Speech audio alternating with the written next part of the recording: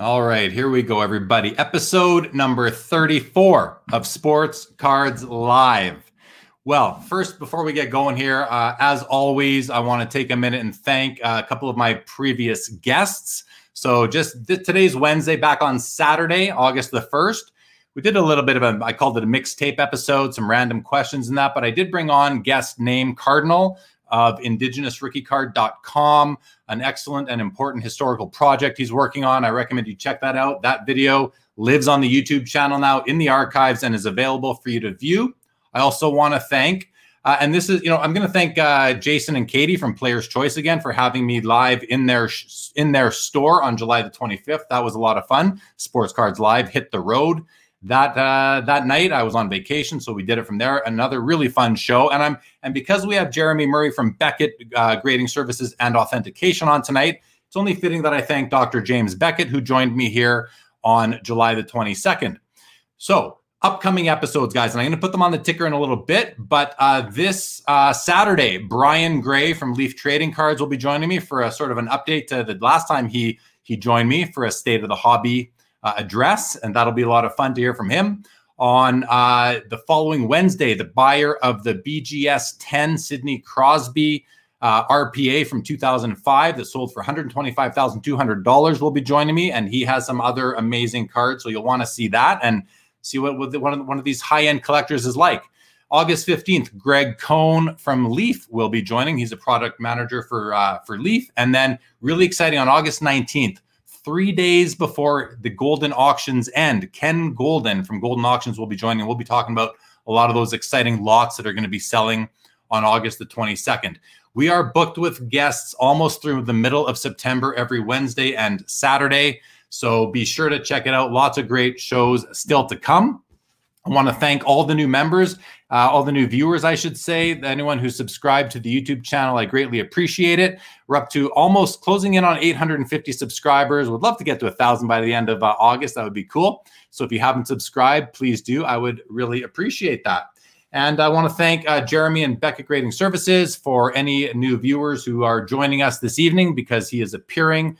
I thank them for that, and I thank you all for joining. So let's bring out Jeremy Murray. Jeremy is the VP of Beckett Grading and Authentication Services. Jeremy, thank you for joining us this evening. How are you doing tonight, my man? I'm good, Jeremy. Thanks for having me on. It's my pleasure, man. It's my pleasure. So I always do like to sort of explain to the viewers a little bit about how it came that you arrived on the show this evening. So really what happened was, obviously Beckett Grading and Beckett Authentication have gotten really busy during the pandemic. And you guys made a few changes to your services last week, and you put out a letter to the customers, which I managed to read. And I thought, you know what, now's probably a great time to ask Jeremy to come on. You're obviously willing to communicate with the hobby.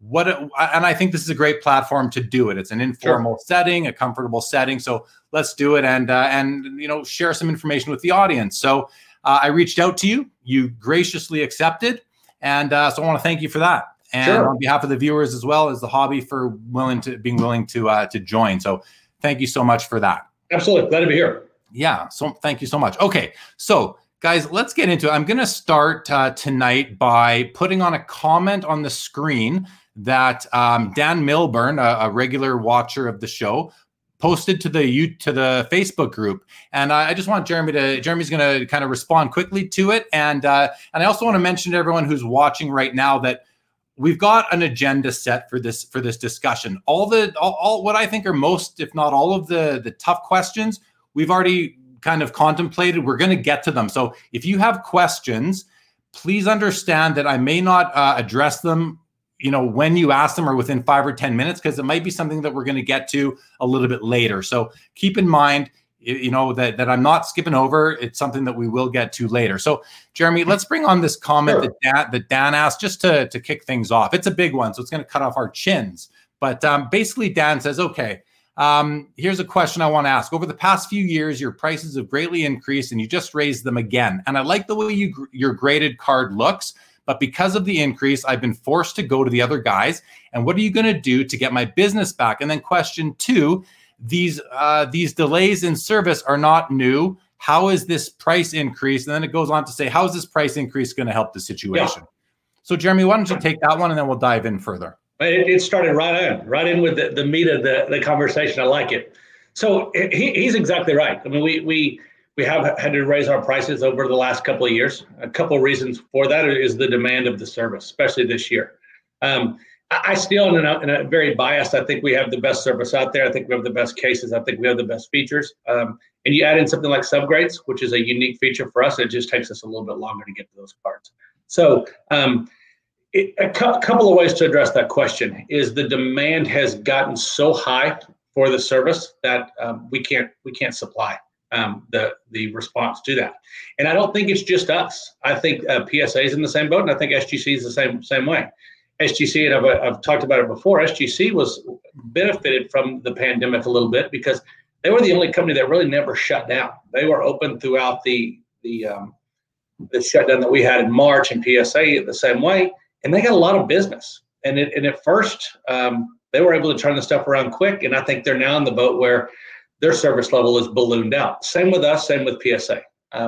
Our goal is to get the stuff in and out of our building as quick as possible. It does us no good to hold on to it. So we want to get it back to you.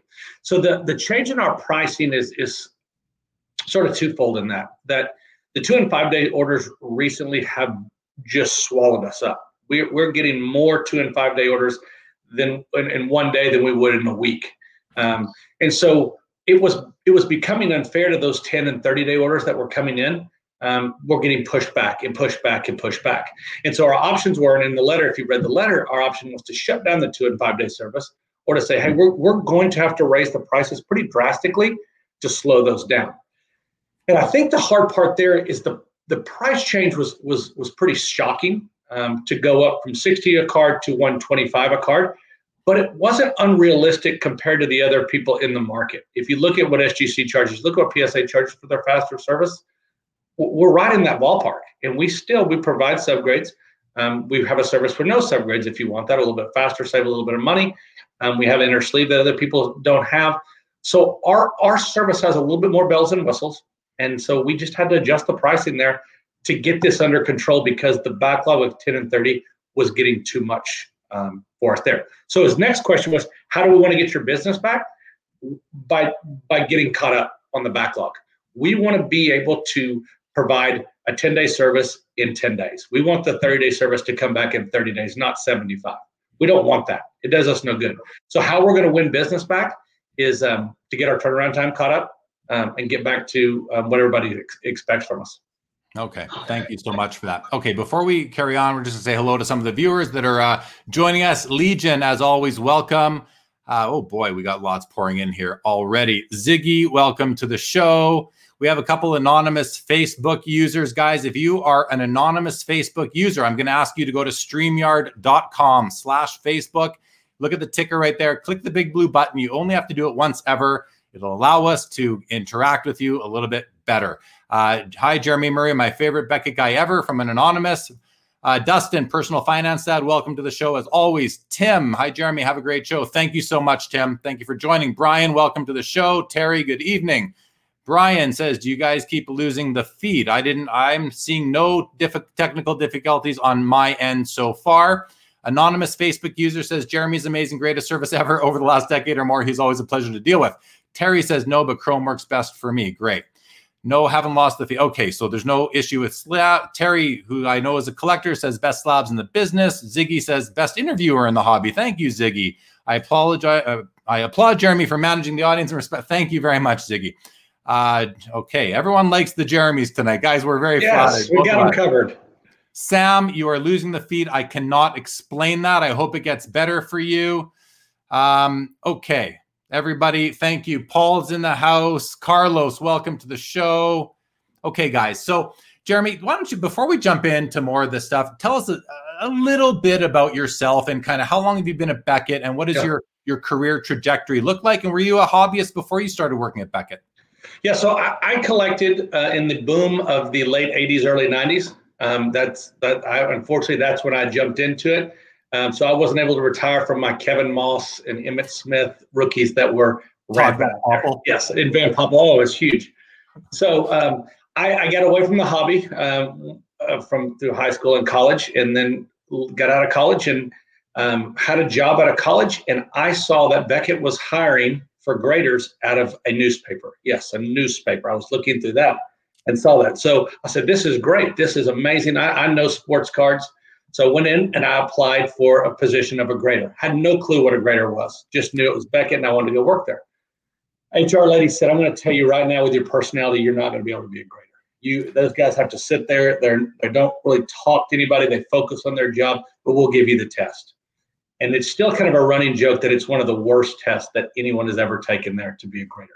I think it's somewhere at the office, but I haven't seen it in a while, but that's the running joke. So I started out there and doing customer service, sales, things like that right off the bat. Then started doing trade shows, traveling around. I was a young guy. I was traveling to great cities around, dealing with people, and a lot of the guys that I still work with now are guys that I've worked with for 20 years. I'm going on 20 years this September. And so moved up, started managing trade shows, then went into operations management with the team, moved into the position that I am now, vice president over the grading department. Then added Beckett Authentication onto the plate, and then now CBCS, a comic book grading division that we have there. So I've kind of taken that on. So I've done pretty much everything in the department besides grading, which is the best news for anybody that has to have their cards graded, because I can't see the stuff. I can't see the flaws here that our graders do, and that's why I respect these guys so much. So that's my background. That's kind of the where I started. And in this September, it will be 20 years with Beckett, and it's a great job to have, because when you enter a conversation with a guy. So I'm 43. So you enter a guy with a conversation about my age, and you say, I work for a company called Beckett. And they say, you mean like the baseball card magazine? And it immediately starts a conversation. Oh, I've got this. I need you to look at this. I've got this. And it's great because it's a unique job. It's not, I'm in finance, or I'm in real estate. It's a pretty good thing to say, in a good icebreaker when you start a conversation. For sure. I think we all experience that as soon as you tell someone that you do cards as a hobby or that you work in it right away. Oh, I have these cards. I have those cards, right? It happens for all of us. Okay, awesome, man. Or it says, is there still money in cards? Yeah, there's still a little bit of money in cards. Is there ever? Just do some Google searches. Yeah. So you've obviously been inundated lately. You mentioned it as we kicked off the show. I want to talk a bit about graders themselves. So what does it take to be a grader? What do you look for in a grader? And I guess really I should back up a bit. Are you guys looking to hire more graders right now to help you handle the backlog that has built up? Yeah, absolutely. I could not say it or yell it loud enough. We are looking for graders, and not just graders. Any part of the team that can come on. If you know cards, and graders are a unique breed, which we'll get into in just a second. But yes, we're actively looking for graders, and continue to hire graders. I wish there was a line that wrapped around the building for graders, because we would take them all. So to be a grader, and like I said, there's no way I could do it. These guys look at cards all day. They look for imperfections in cards all day, underneath magnification, underneath lights, hundreds upon hundreds of cards per day. So you're not just looking for flaws, you're also looking for alterations, measuring cards, things like that. So it's a grueling job. And if many of your viewers here probably know, just skimming through cards that you get on a regular basis out of packs or boxes or things like that, it'll wear on you. And to do that 5, 6, 7 days a week, sometimes for 10 to 12 hours a day, it's a tough job. For sure. I can only imagine, man. Yeah. I think a lot of us kind of think, oh, how awesome would it be to work for Beckett or one of the other companies and be a grader, until you kind of hear comments like that it can get very monotonous and mentally and physically exhausting too. I would think, just sitting there looking through a loop all the time and or magnification and all that. Okay. So you guys how are you going about recruiting more graders? What kind of reach do you have? Can people watching today throw in their resume? Yeah, for sure. And that's one thing that I'm excited to get out and talk about things like this and say, yeah, we're hiring. And we have a link on our website, go to Beckett.com. And on there, there's a link to our HR department. And if you want to work for Beckett, it's a great place to go in there. And like I said, it's not just for graders. If you have a memory for cards and you know cards, we're hiring. If you want to be in the production team, we're hiring.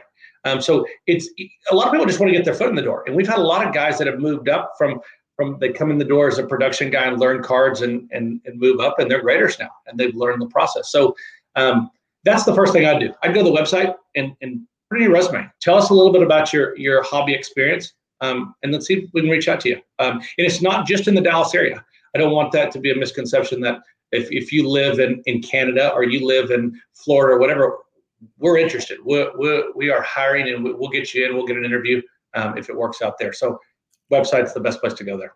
Great. And I'll throw that up. Actually, I won't throw that up there, but it's Beckett.com. Very simple. Yep. Easily find that. You mentioned production. Can you just really quickly, what does it mean when you say you can work in production? What are you doing if you're working in production? Production is just encasing the cards, putting labels with cards. It's kind of the in step before shipping that's there. So you've got a department that does invoicing, it processes the order and the payment, a verification team which go through there and identify all of the cards, the graders, the guys that print labels, and then a production team. So I apply, I get the job, I come to Dallas, I'm working for Beckett, and I come in as a junior grader. Yeah. How long am I a junior grader for? And while I'm a junior grader, are all the cards I'm grading being reviewed by somebody else before the official grade is determined?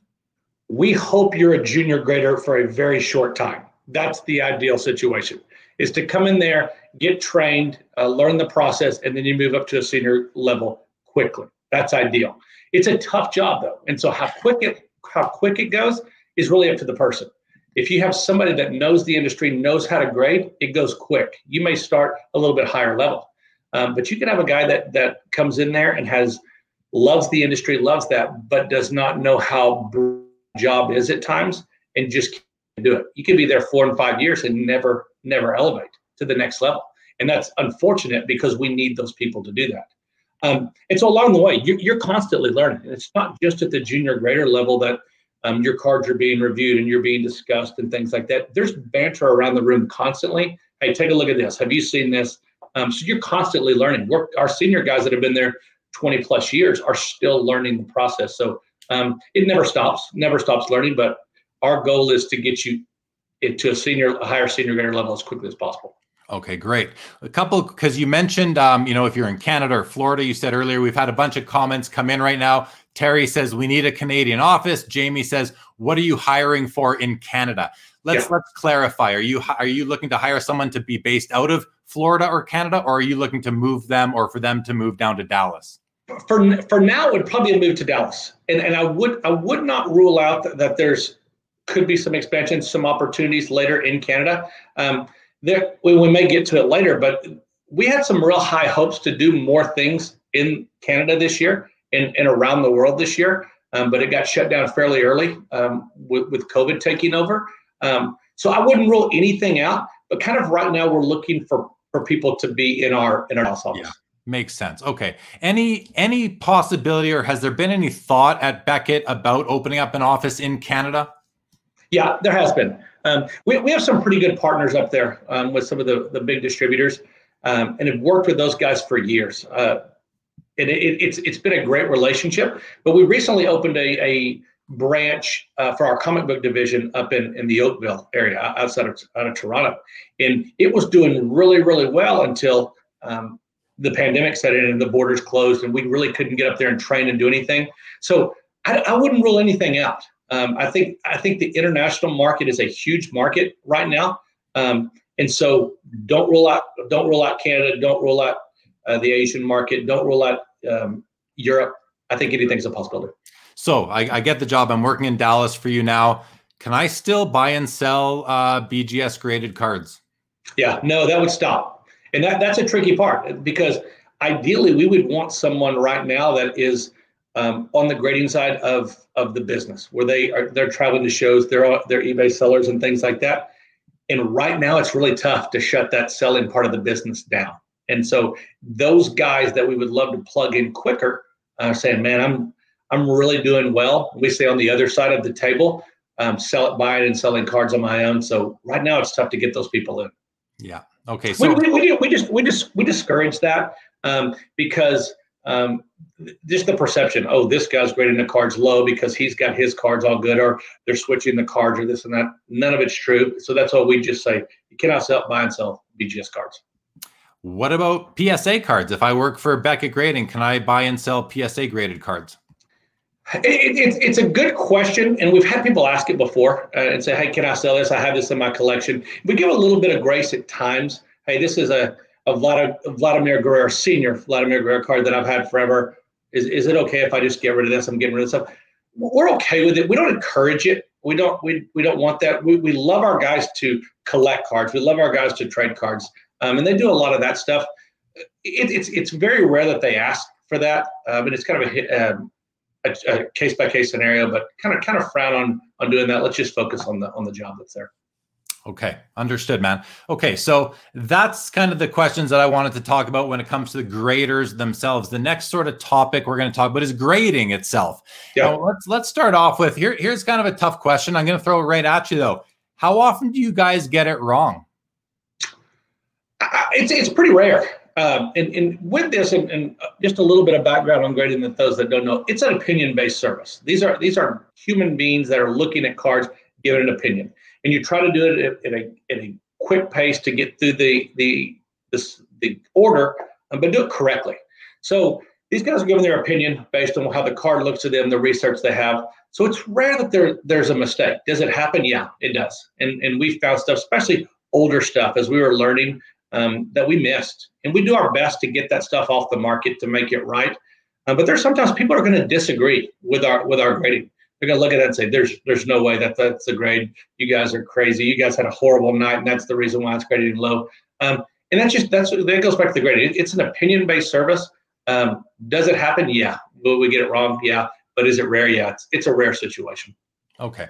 Another one, sort of the same challenge level, let's say.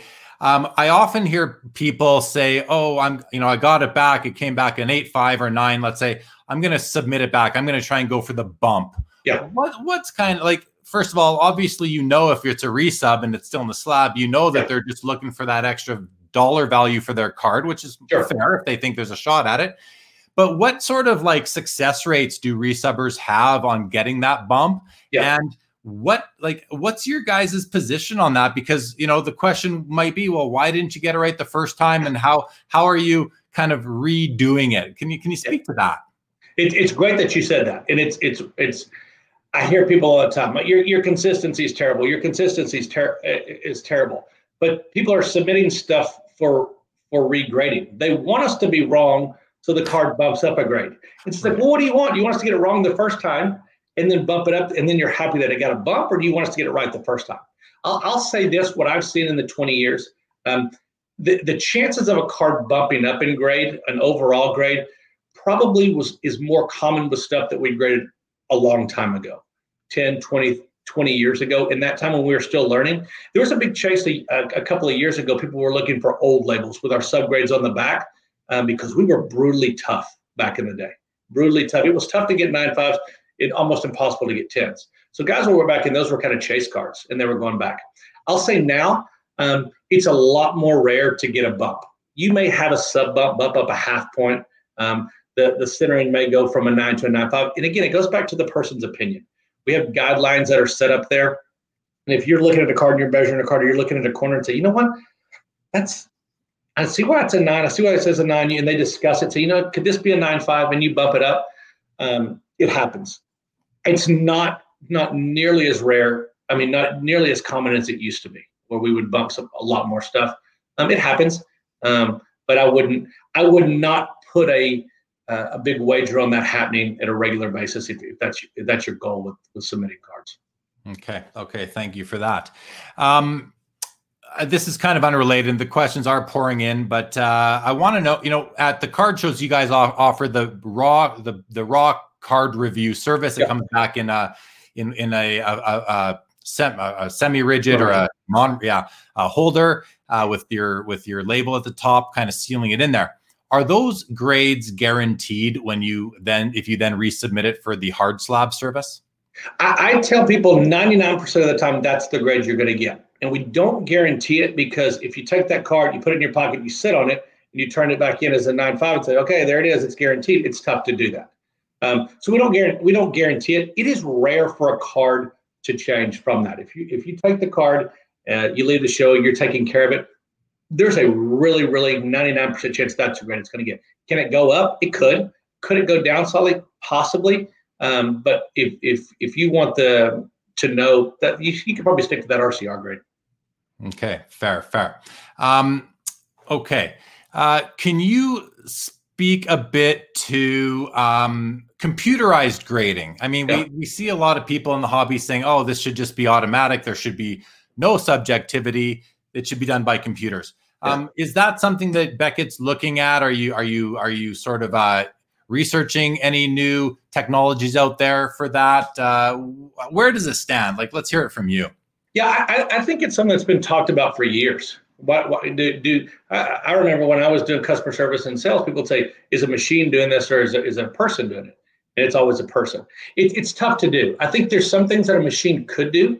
I think it's also tough when you have a card that really has no centering, no defined lines there. How does the computer figure that out? And each year there's new designs, there's new models and things like that would have to be adjusted. You also then go into the alteration that some of these guys try to do. Sometimes you got to smell a card. Sometimes you have to fill an edge. Sometimes you have to tilt it and look at it underneath magnification. Can a computer or a machine do it? Yeah, probably. But will they miss some stuff? Sure. I think it would. It's not going to surprise me if in a couple of years a new grading service or one of the existing ones comes out with a machine that helps with the process.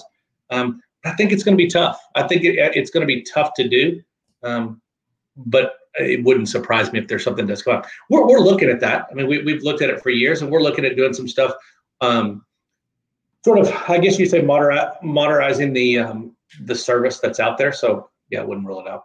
Yeah. Okay. Fair. And I've had a show on that particular subject before, and it's really tough to get your head around how that would actually roll out. A question that came up, I'm not going to throw it on the screen, but somebody asked, are all cards looked at by more than one grader before the final grade is assigned? Yeah, absolutely. It goes to a couple of guys that take a look at it. It could go through 3 or 4 guys on a big card or a card that's really confusing. But all the cards get looked at by at least 2 people. At least 2 people have to look at the cards and skim through it. It's a thing that we want it to be fair. We don't want it to, the guy's had an upset stomach or grouchy, or anybody says, "Oh, this guy was just in a terrible mood and he just hammered my order." We don't want to do that. Okay, thank you. Terry Fortune wants to know, you guys on your population report, you can actually search by serial number, the slab serial number. Yep. He is saying that he's got a few cards that he can't find when he punches in that serial number in the database. Are you guys aware of that there's some that aren't in there? What's the story with that? It happens every once in a while. What I would do is just tell him to email grading@beckett.com, send the serial number, say, "Hey, here's the serial number. It's not showing up in the population report or credit card lookup," and it can get updated in 24 hours. It should be an easy fix. He does go on to say, "And why are those lost numbers now being given to newer cards?" Is that something I think years and years ago, when we first kind of got started up, there's some vintage cards that received modern card grades or serial numbers, the same serial numbers. Is this like the BVG versus BVS thing? And that's usually what I see there is it's a early serial number, and we used to have a link on our website that you'd have to push BVG or BGS, and there could be some matching serial numbers, and we can get it fixed. Hopefully that's the case. I haven't heard anything recent where there's multiple things. That's a bigger issue if that is the case. Okay. Terry, I hope that's somewhat satisfying for you. Thank you for the questions. Here's one. Adam Urschel, he's a super collector of booklet cards. He wants to know, why is the BGS case for booklets, why doesn't it fit the card? Let's just say it that way. Yeah, I will. That's a great question. We have a magazine holder that holds magazines, and there's sometimes those booklet cards are so thick they will not go in our smaller cases, and we are forced to put it in that big case. And I'm going to tell you now, I hate it. I hate it. I have friends that have cards. They say, "Hey, put it in that big case." I said, "I won't do it. It looks awful." And so what we have there is to design a case for every size card. There's so many weird cases. Weird size cards, and we try to build cases that fit a majority of the cards. It is expensive to build and design a case. You have to order a certain number. You have to build the mold and things like that. So some of these really odd booklet cards, there's not a lot of them out there, and it would be tough for us to get cases for every style card. Adam, if you have a booklet card in one of those big oversized cases, I'm sorry, I don't like it either. But we put it in there because people do send those in to be graded. It does not look right.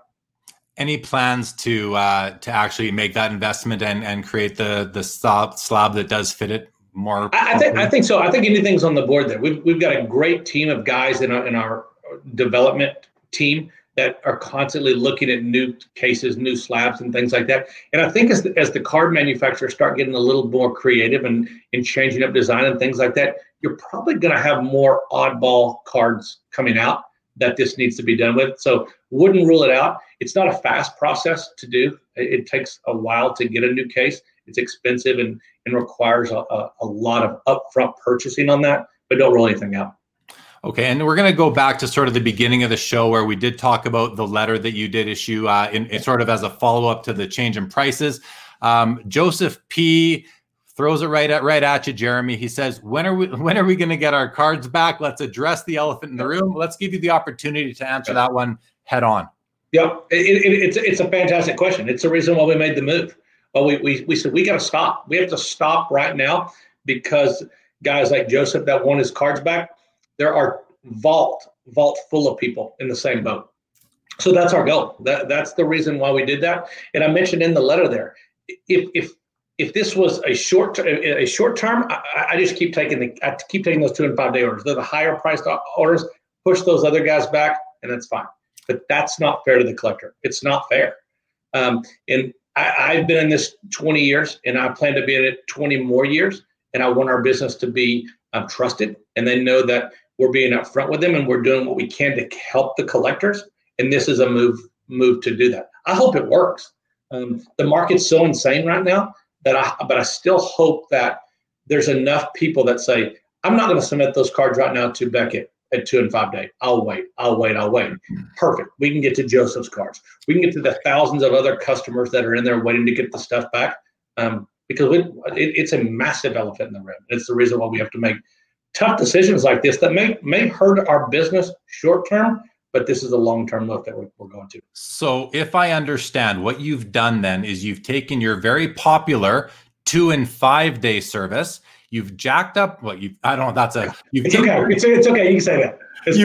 You've increased the prices on those to discourage people from using those services. However, saying to them, listen, we know it's still important to you, so we'll still offer it, but you have to pay the price because you are really kind of cutting the line up from everyone who's waiting for their 30-day service cards, and they're already waiting. So we'll still do it because we know that there are cases where you need these cards graded quickly, but you're going to pay. So you're doing that to discourage, really, to leave the 30-day people, or at least to be able to turn their cards around as quicker than you can.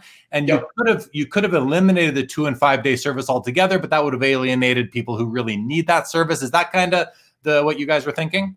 Exactly. It's a thing right now that if we can stop some of the cards that are those tweeners. Hey, I could send this for 5 day service and pay $100 a card, but it's really not worth that. I'm going to wait. I'm going to do it later. So if you have a guy that has 100 cards that 2 weeks ago would have sent them all on 2 and 5 day, and he whittles that down to 50 cards, well, that's 50 cards on the 10 and 30 day that we can get to.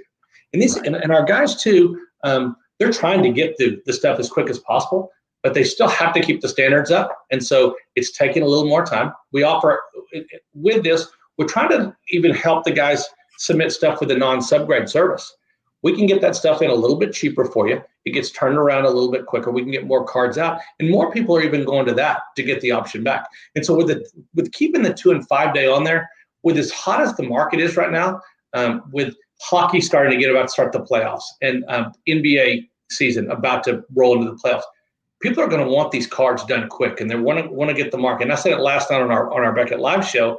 There's sometimes people have to sell these cards to pay their rent, pay their mortgage, keep food on their table, keep the lights on, and things like that. And that you're forced to sell these cards that you may not wanted to a couple of years ago. And those 2 and 5 day services are important to those guys. But so are the 10 and 30 day cards that are now triple the time that people expected them to be in there. Right. Joseph goes on to say, and I think he goes on to say, how about just hiring employees to get our cards back? Let's not jump the gun on computer grading. I don't think you were jumping the gun on computer grading. Yeah. And I always love when people just tell you to hire people. Everyone thinks they know how to fix the problem, right? But that's not as easy as that. You said earlier in the show, Joe must have missed it. Otherwise, he wouldn't have made this comment. Yeah. But, you said earlier that, we'd love to have a lineup of people around the corner looking for jobs grading. So, Joe, if you're that into it, go take a job with Beckett. Come on. Go take a job with Beckett. Yes. And you may need work. Who knows? Okay. I'm just kind of previewing some of the questions, and people are getting at stuff that we are going to get to. So let me see here. Okay, we talked about everything that I had in my category of grading itself. Let's get into a few particular questions, and I think this will answer a lot that some of the other people have been posting up in the comments. And guys, if you're watching, I apologize. I haven't seen all the comments that have come in yet, so I may get ahead of you or be behind you, but we'll see how it goes. I want to understand, Jeremy, the final grade is not simply the sum of the four subgrades divided by 4 and rounded up or down. Yeah. It's a little bit different. And a common understanding out there, including my own, is that, the final grade cannot be more than half a point higher than the lowest subgrade. Is that true? Yeah. So this, and you mentioned Dr. Beckett earlier. Dr. Beckett is a statistician, came up with this plan with, I think, Grant Sandground from Upper Deck was involved with that. And some other guys sat down and created this back in 1998, 99 when grading started. So the subgrade is not an average. There are times that it will come out as an average, and you'll have some cards that have that, and then some that don't. You're like, well, they obviously messed up. They messed up doing this. So how it's determined is out of the 4 categories, whichever receives the lowest grade carries the most weight. If your lowest grade is in corners or centering, then the highest the overall grade can go up is a half point. So you do not want your lowest grade in corners or centering. And the reason that was set up is because those are the biggest eyesores on a card. If your centering is way off or you've got a chipped corner or something, that's really what a collector looks at first, how this was set up. Well, if you have two subgrades that are the lowest, you have 2 10s and 2 8s, that card's going to stay an 8. There's 2 obvious flaws on that card, it's going to stay there. So the example that I've always given is if you did a straight average and you have 3 10s and a 6, so that's 36. So the card is not a 9 card. Like, it's not going to be there. That's not right. So that's the reason why it can't be a straight average. So I hope that explains the reason why that was set up like that. What would that one be? Let's say you got 4 9s and a 6. Is that going to be a 7, a 7.5? Yeah, it would also depend on what the category is. If it was a 6 in corner, it's going to be a 6.5. If it's a 6 in surface, it can go up to a 7. It can only go up a full point from that low grade. Oh, so that's the maximum. That's it. That's the max. So that low grade is the big one. Is the big one that you want to avoid. You want to avoid that low number. Okay, thank you. My next question is, how closely do you work with grading? With the card companies in terms of like how do you know what the centering is supposed to be? Do they ever consult you even before the cards hit the market? Like, what sort of relationship do you guys have with Topps, Panini, Upper Deck, Leaf, and so forth? We have a great relationship with those guys. Kind of each one. Panini is in our backyard. Leaf as well. Have employees that used to work at Beckett and that used to work at Panini and vice versa. And we talk to those guys on a regular basis. Sometimes about cards, sometimes about other aspects of the business. Same thing with Topps. Topps and Leaf and the guys at Upper Deck. If we have a question, a concern, then we reach out to them. Hey, how does this look? Is this supposed to look like this? Is this a patch that looks right? Is this the product that you put in there? There's a lot of communication between us. I don't know how it is with the other grading services, but on my side of it, I have pretty easy access to reach out to the guys there that I need to talk to. And the same with me. If they've got questions that they need to ask, hey, how are you guys grading these cards? What does this look like? We've reviewed cards. Hey, these cards, we just made these cards. What's the centering going to be on these? What's the surface going to grade on these? And I think it helps. And I think it's pretty classy and a good move by these companies to reach out because grading is such a big deal in the industry. and they don't want to put a product out there that they're going to make their customers mad. If they're spending hundreds of dollars of boxes on these boxes at times, and they're getting cards that are going to grade 8s, 7.5s, and 8s, that's not fair. That's not fair to those guys. Yeah, they don't like that for sure. You touched on patches there, so let's jump into that topic for a few seconds here, a few minutes maybe. I've seen cards that have been in Beckett slabs that I know the patch isn't the original patch. What is Beckett Grading Services' position on authenticating the originality of a patch? And how do you guys approach this, knowing that it's a problem in the hobby? What are your thoughts on that? We love to find the ones that are so obvious that we can pick them apart quickly. There's no way that's there. That looks like you can see the card's been pulled apart, but those are great. Those are it's the ones that are really good that's tough to do. That we say, I don't know. This patch is numbered out of 5 and it's got a great logo on it. That looks right. Sometimes when we reach out to the manufacturers and say, does that look right? And they're like, that would have been the product that we used for that piece. And so we have to go with it. We can't just assume that the patch is bad because it's beautiful and it's perfectly centered and it's a piece of the logo or anything like that. We have to use our best judgment there. And so we kind of have in our FAQ, we say, we don't authenticate memorabilia. We're going to do our best to identify a patch if it's good or bad. And we've done so in the last year. We've made some changes internally to kind of watch that. We're taking more pictures of some of these big pieces. We're keeping track of some of the more serial numbered items out there. That if a card comes in and it's number 3 of this, and say, man, we saw that recently, that's not the same patch, and we'll kick that stuff. For years and years that we've talked about, the ideal thing would be the manufacturers take a picture of every patch and every memorabilia piece they put on there, and they have it there for public record or for view. That's a pretty daunting task, because you then have to go into autographs, take pictures of every autograph to see if an autograph's been wiped down or things like that. I don't think it just stops at patches. So yeah, it stinks when you see a card up for an auction that's the wrong patch and it's labeled as patch is not correct on that. It's not what we want, and we do our best to catch all of that. And but there's going to be ones that we miss that we just don't know. The manufacturers can't be for sure if that's the exact patch on some of these things that you get in there. It's a If you see one that you think, wow, that's a really nice patch, that might be too good to be true, will you reach out to the manufacturer and say, what do you think of this one? We do. And that's what's great to have that relationship, is we've got somebody shoot them a picture of it or ask them, hey, did you use this for this product? Send us a picture of it. Let me take a look at it. No, that's not right. Yeah, that looks good. That's good. And it's usually, we try to do it as quick as possible. Do they know 100% of the time when you ask them those questions if the patch, if they used it or they didn't, or like you know what I mean? Do they have that information ready to go? I don't know. I don't know how well they know that. I don't know what kind of records that they keep. But they're pretty good. It's pretty crazy how they know. Hey, we actually used that piece of logo on that product. That should be good to go. And go with that.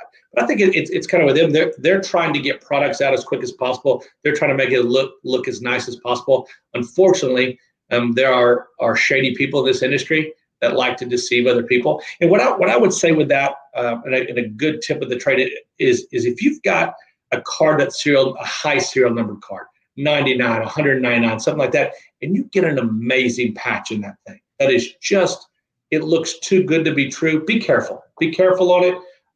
Ask around, just protect yourself on that, because usually what we see, those premium pieces are used on those low serial number cards to kind of eliminate that to go in the product. Okay, man. Thanks. So Rome Rant has a question, which is something that I plan to ask you anyway. So, sheet cut cards. And I think it's important to state, just so everybody understands, all cards are cut from sheets. When we say sheet cut cards, we really mean cards that were cut from that sheet well after they were manufactured and distributed in packs with gum. These are cards that were cut by somebody other than the manufacturer. Usually we're talking about Topps and O-Pee-Chee for lack of, just to be clear there.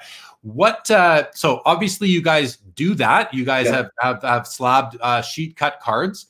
Can you explain to us sort of the history on that and sort of what the position is? Yeah, this is a topic that is still hotly debated in the office. If it was my choice and several of the other guys there, back when we started graded in 99, 2000, we should have labeled these cards sheet cut cards. When it was a card that you knew was cut from a sheet, the edges were just blazing sharp, perfect. It should have been graded the way that we do now, or how it was then, but labeled sheet cut card. It wasn't. And it was one of the things, hindsight's 2020, if we could go back and do that, we probably would do that. And we talked about that, doing it now. Should we do it now? And I was like, wait, you don't really get a lot of them anymore. There was a time there 10, 15 years ago that you would get a lot of them, and it's not that way anymore. So we decided early on to grade them. If the card measures up, if the edges are straight, they're not wavy. And we say measures up, and I don't want it to be saying that it's just short. We had guys for a while try to overcut cards. So you couldn't say the card was short, it was too big. And so you would have cards come in there that just looked huge. It was like, this is not accurate. This is not how the card's supposed to look. So when we say the card has to measure up, it's has to be exactly the size 2.5 by 3.5, 3.75 size card, not bigger or smaller. So we do grade them. It's one of the things that some people hate about us. Some people love it. I've had people come up and say, I know this Gretzky is a sheet cut card. I know it, but I love the way it looks. I've always wanted this card. I like that cut rather than the old Topps cut where it was looked by a pair of scissors, just rough and things like that. So that's kind of our stance on that. I think if we had a do-over, we would label it sheet cut. But at this point, we're 20 years in and moving on. Okay, I appreciate that, Rome. Yeah. I hope that answers your question. An anonymous Facebook user wants to know: does BGS keep track of attempts to resub a card? We don't. We don't. We never have done that unless it's a big card, a unique card that we'll go in there and re-enter it. If there's a card that was entered a while ago that we've looked at a while ago, we may re-enter that card just so we know what we've seen, because guys will take those cards and crack those out. And if we see a LeBron James 1 out of 23 come back in, it's good to know that we've seen it. But it's tough with all the Upper Deck Ken Griffey Jr. rookies that are out there to keep track of all that. So we don't keep track of each one or how many times we've looked at it. Okay. I'll tell you this though, back in the days, probably 10 or 15 years ago, when reviews were rampant, just over and over, especially at shows, we would have guys show up to show every weekend with the same batch of cards. And the graders are so good that they would look at the front of the card and say, this has this on the back of it, and flip it over, and there it was. They could remember the card week to week, show to show, month to month, and say, here's that card again that's got this and this and this. It's crazy how it is. So we don't keep track of every card, but our graders in their steel trap minds can know kind of what they've looked at time for time. All right. Thanks, man. Yeah. We have a question from Dunkachino, and he basically wants to know, PSA doesn't grade the autograph on the card like Beckett does. Do you see that affecting the supply or the demand really of cards that are slabbed by PSA in the market? And I guess really the question sort of is, how much does that differentiate you guys from the competition? Well, when we created that service, we were getting a lot of feedback because if an autograph was bad, we were taking it off in the surface grade. So we said, okay, let's pull it apart. Let's grade the autograph. And so you can have a beautiful card that say it grades a 9.5 or a 10, but the autograph is smeared and it looks awful. Well, vice versa, you may have a guy that has a beautiful autograph on the card and the card is garbage, and people collect one way or the other.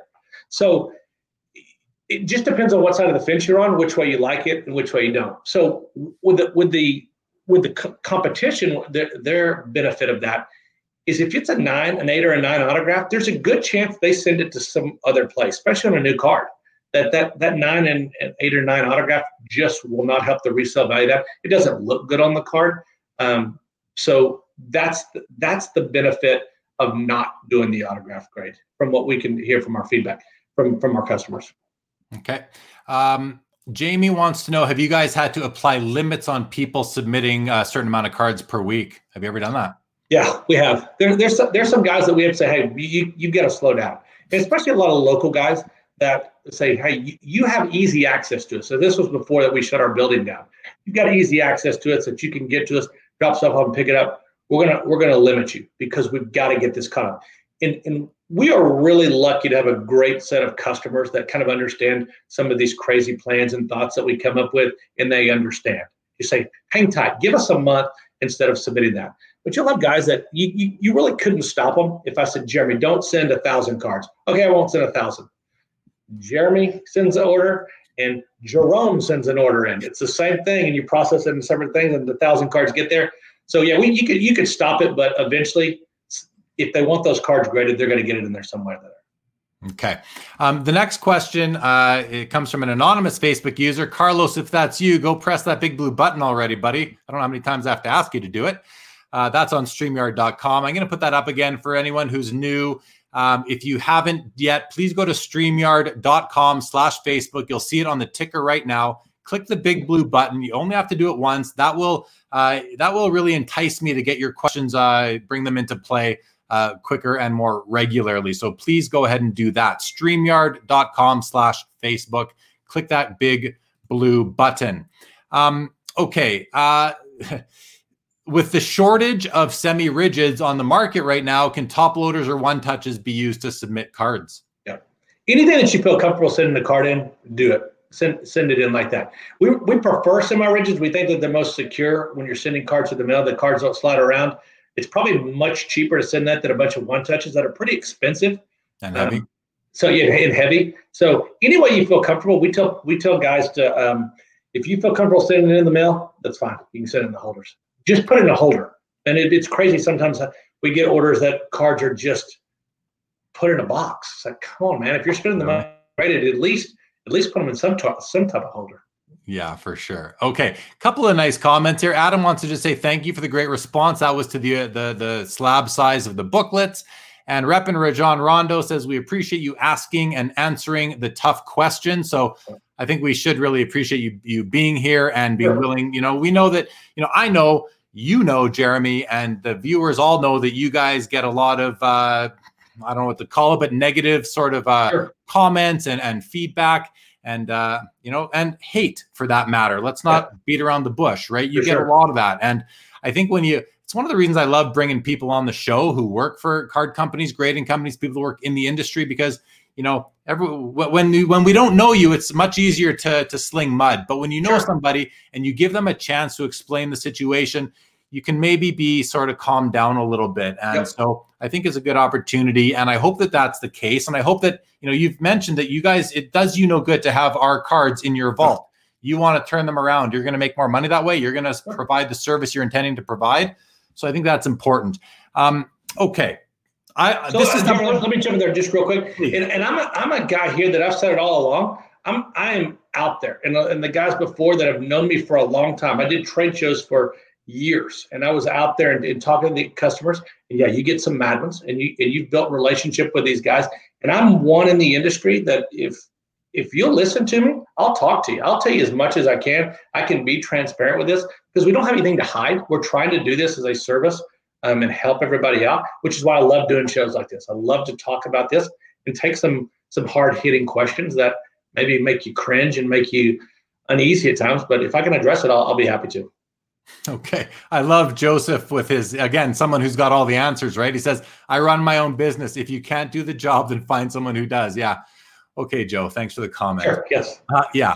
Okay.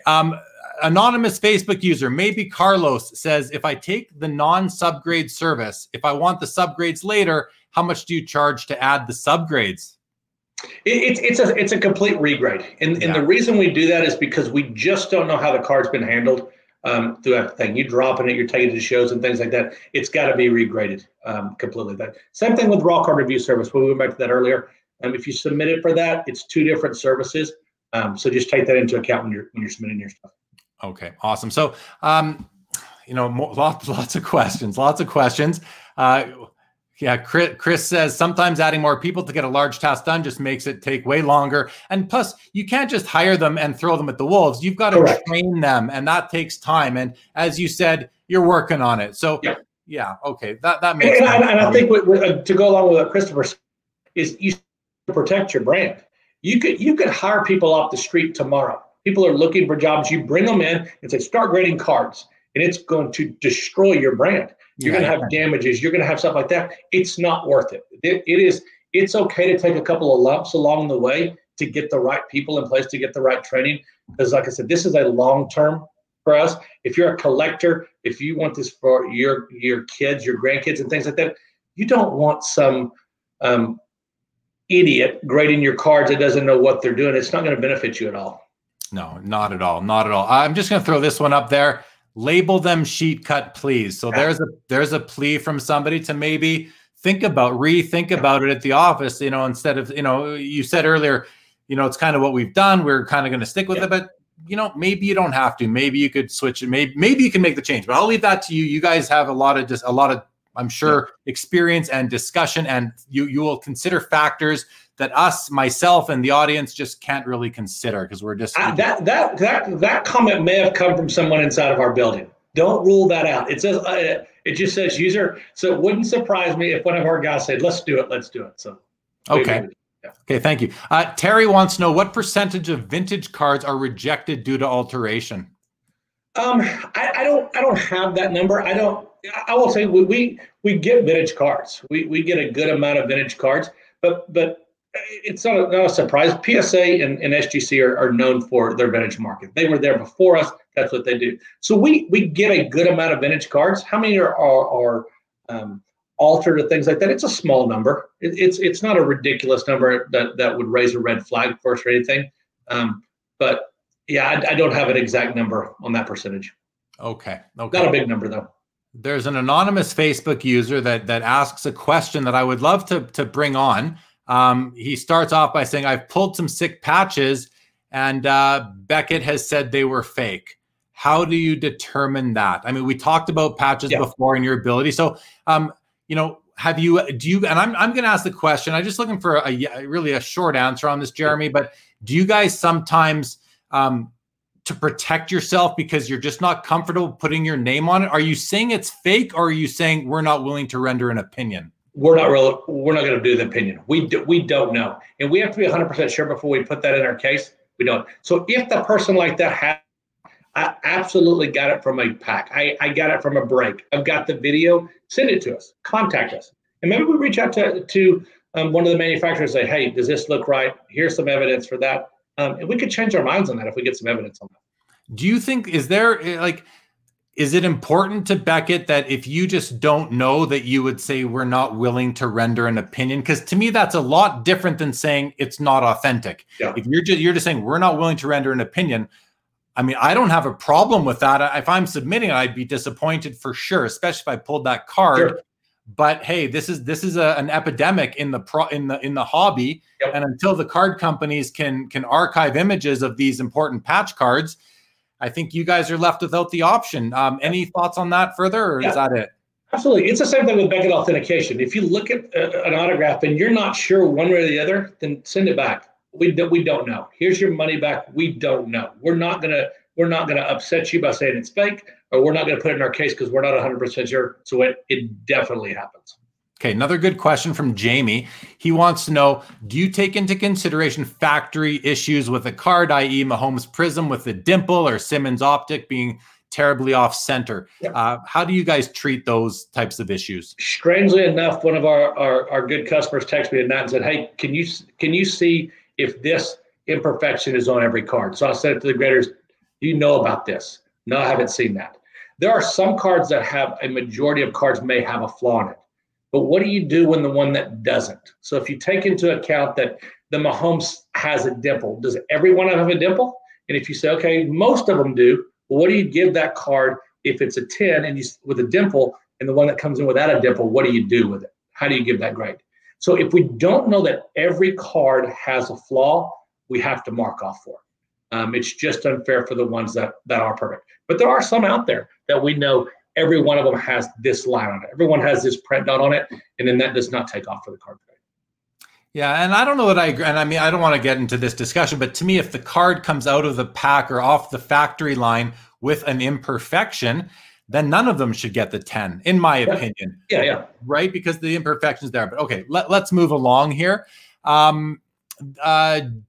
German 10 pin says, add photos and serial numbers to the Beckett label and database helps prevent alterations. I mean, adding adding a photo, I can see how that's just a non-starter. But the serial numbers, I know that customers can pay an extra fee to get sort of customized serial descriptions.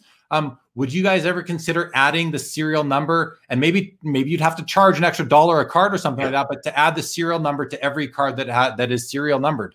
Yeah, it's something we could do on that. Again, it goes back to sort of manpower and trying to get the stuff through quicker. If it's a unique card, 23 out of 23, or a jersey number, we put that on automatically.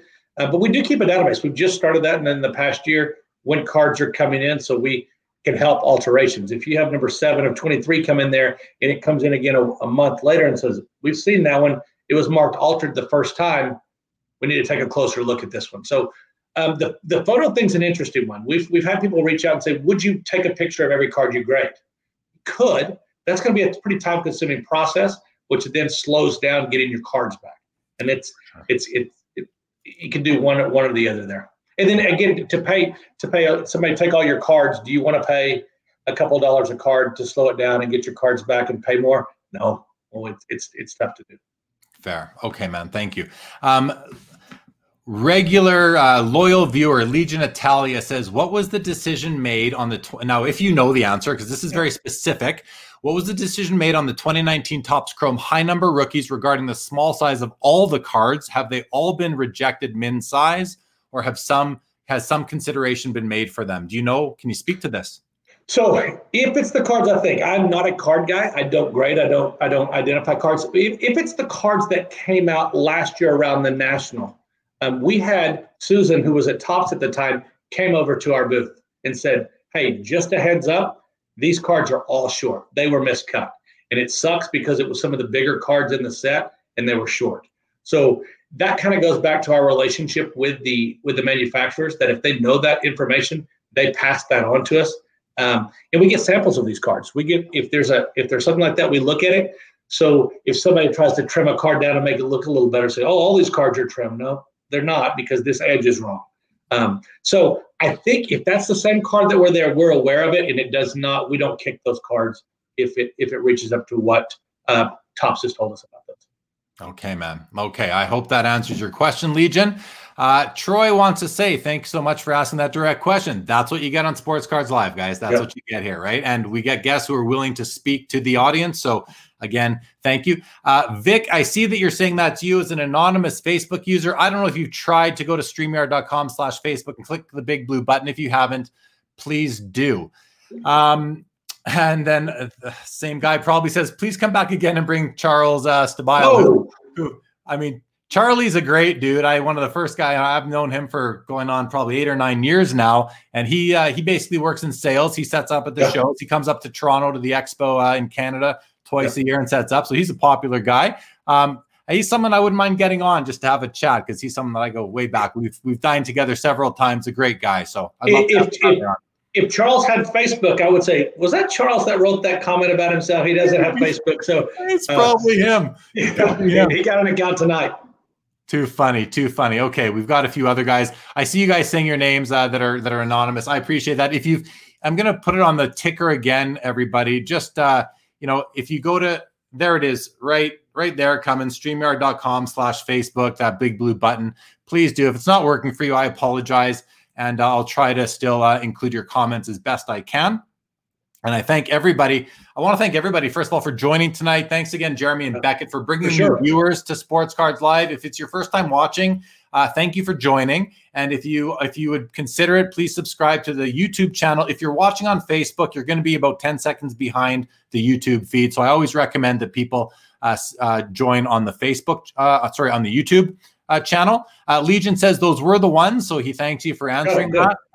That was awesome. Thank you so much.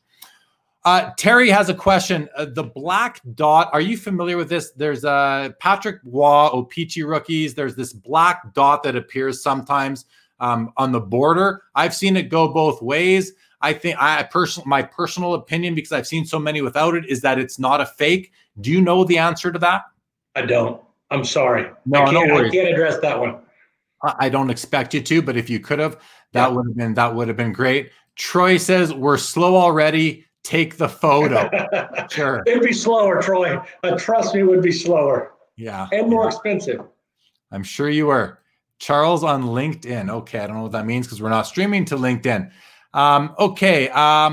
Here's a question from Tim, Jeremy. He says, I know every situation is unique, but do you find when people seek to cross over from another company to Beckett, do you find that you're matching their grade or are you going up or down? I guess the question is, do you find you're a tougher grader than the two main competitors? I'll say them out loud, PSA and SGC. Yeah. When I was reading the question, there's some grading companies that I've never seen a grade lower than 10. And those companies, it's very rare to get those crossed over. That's not PSA or SGC. Those are not PSA and SGC. So with the two other companies, PSA and SGC, there's times that they cross over, but it's a difference there because with the companies is we have to justify, especially with subgrades, why the card can cross over. So a PSA 10 can be a BGS 9.5 or a 10. They kind of use a paintbrush where they can take two of our grades and sort of cover them up into one. SGC, the same thing. That there's really no justification on if it jumps up or down. So, do we want them out of another company's case? In our case, absolutely. But it's got to kind of reach our standards there. So it's not uncommon. It's not common that they cross over. It just depends on what the minimum grade you're looking for. If you're sitting at a PSA 9 looking for a BGS 9, pretty good chance it crosses over. Our standards are pretty close there. If you're sitting in a PSA 9 looking for a BGS 10 or a 9.5, it's going to be tough. It's going to be tough to do that. So it really comes down to what you're looking for, what kind of cards you have there, and what you're submitting of what you're looking for. If it's realistic in the range, good chance it crosses over. The two services are fairly close when it comes to grading, but when you get in those higher 9.5 and 10s, it's a little bit tougher. A big thing now is, and this is another tip that I told a customer the other day, is if you're sending in a PSA 10 and you want to cross to a BGS 10, our graders are going to be extra cautious on that. If a card comes in, because once we crack it out of that PSA case, we can't put it back in there. No. And if we get out there and say, you know what, this is a 9.5, like, what do we do? Then we're in trouble. So those guys that send in PSA 10s hoping for a BGS 10, the percentage is low because our guys have to be 100% confident before they crack that thing out of there and do that. So if you're looking for that, if you're looking to cross that over, just keep that in mind. And I know that you've got to go in there and say, it's not worth cracking a PSA 10 to go into a BGS 9.5, but just know it's also tough to cross 10 to 10.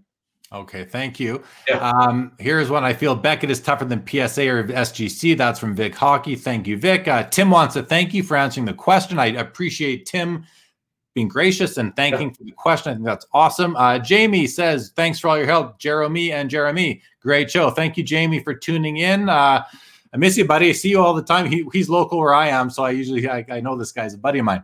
I don't want to spend a lot of time on this next one, Jeremy, but if you could just for Terry's benefit, can you explain more how crossover works? Do you take the card out of the holder, crack it open, then grade it? Is the fee the same as normal? Really go quick on this one, though. Yeah, we can't crack it out of there because we can't put it back in another company's case.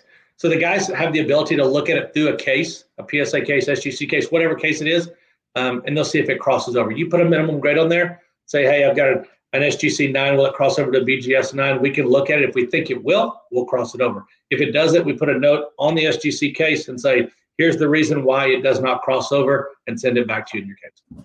Thank you, man. Okay. The next question is a good one from Simon. But before we get there, I just want to let the viewers know, guys, I do have, and this is more just to get you to, stick around because I'm going to be asking Jeremy a couple of the what I will call the most challenging questions of the night. They're going to come up shortly. We're going to get to them. In the meantime, Simon's question says, do you get a different level of grader grading your cards based on the price of the submission you have chosen? No, it is a random draw. There is a cart that the graders work out of daily, and everyone grabs out of the same cart. You could get cards that are worth $1 a piece, or you could get the $100,000 cards. It doesn't matter. Same graders are doing it, same review service, absolutely same graders. Thank you. Thank you. And Simon, thank you for the question. Okay, Jeremy, this one is my question. I'm really curious because I want to gauge the size of the different sports in the market. So, in planning for this, I asked you to see if you could gather this data. It looks like by where your eyes are when that you did it. So I want to know, Of all your submissions for whatever time period you gather data from, what percent is baseball, football, basketball, hockey, and non-sport? Really interested in this. So we keep track of a lot of stuff. And so when you asked for this, I said, no, this is going to be pretty interesting because I had a gut feeling how it would be. And when I got these numbers today, I actually walked around the grading room and I said, guess what the numbers are on these things? So I'll go and I'll just do the four major ones. In 2019, I'm going to round up. 37% were baseball cards. 20% were basketball. 20%. Yeah. So you had 37, 20, 20, and for hockey, it was 6%. I know that's going to hurt the hockey fans there. So that's where we were. Baseball, basketball, football, and hockey. What about, so that's 40, 70, that's 83. And so they have a list of stuff. Magic, Yu-Gi-Oh, Pokemon, golf, wrestling, Dragon Ball Z, MMA, gaming. Bowling's on there. I'm going to tell every bowling player that every guy it's 0 and 0. We do not get many bowling cards at anything. If you're a bowling fan, I'm sorry. So the rest is split between gaming and the lesser sports. Lesser stuff. Yep. The other main one is golf. There's a higher thing, but the non-sport. Magic, Yu-Gi-Oh, Pokemon, that's a huge community there, and that's grown substantially if it's broken down to so many different things. But on the four major ones, baseball at 36% last year, it's at 22% this year. And it's the way that I kind of felt that. And you for us in the office, when baseball got delayed, it sort of kind of took the air out of everything, especially minor league baseball. A lot of our guys go out to the minor league fields here and get autographs, and a lot of true baseball guys were just sort of not real happy with baseball. And you could kind of feel that in the industry where it's coming back. Well, where it switched is basketball. And that's what you could see. A massive growth of basketball at 40% now. It doubled. Baseball took a cut in half. Basketball doubled. And that's the thing that we're seeing is that, and we talked about it before, is the international market is a huge driver for this basketball market. And you have players out there that right now that are international superstars that are driving this industry. So it went from 20% of the cards in 2019 to close to 40% through the year today. So if I'm keeping track, and I'm just taking some quick notes here. So baseball went from 37 to 20. 22, went to 22. To 22. Basketball went from 20 to, you said doubled to 40? 40. And what did football do? Football went from. Football stayed pretty flat. It was 19.61 in 19 and 20.31 this year. So that's pretty flat. 20 and 20. And what about hockey? Hockey went from 6 in 2019 to what? Up to 8. It's up to 8 so far. So it's gone up to 8%. It's gone up. Yeah. Can you tell me the golf numbers?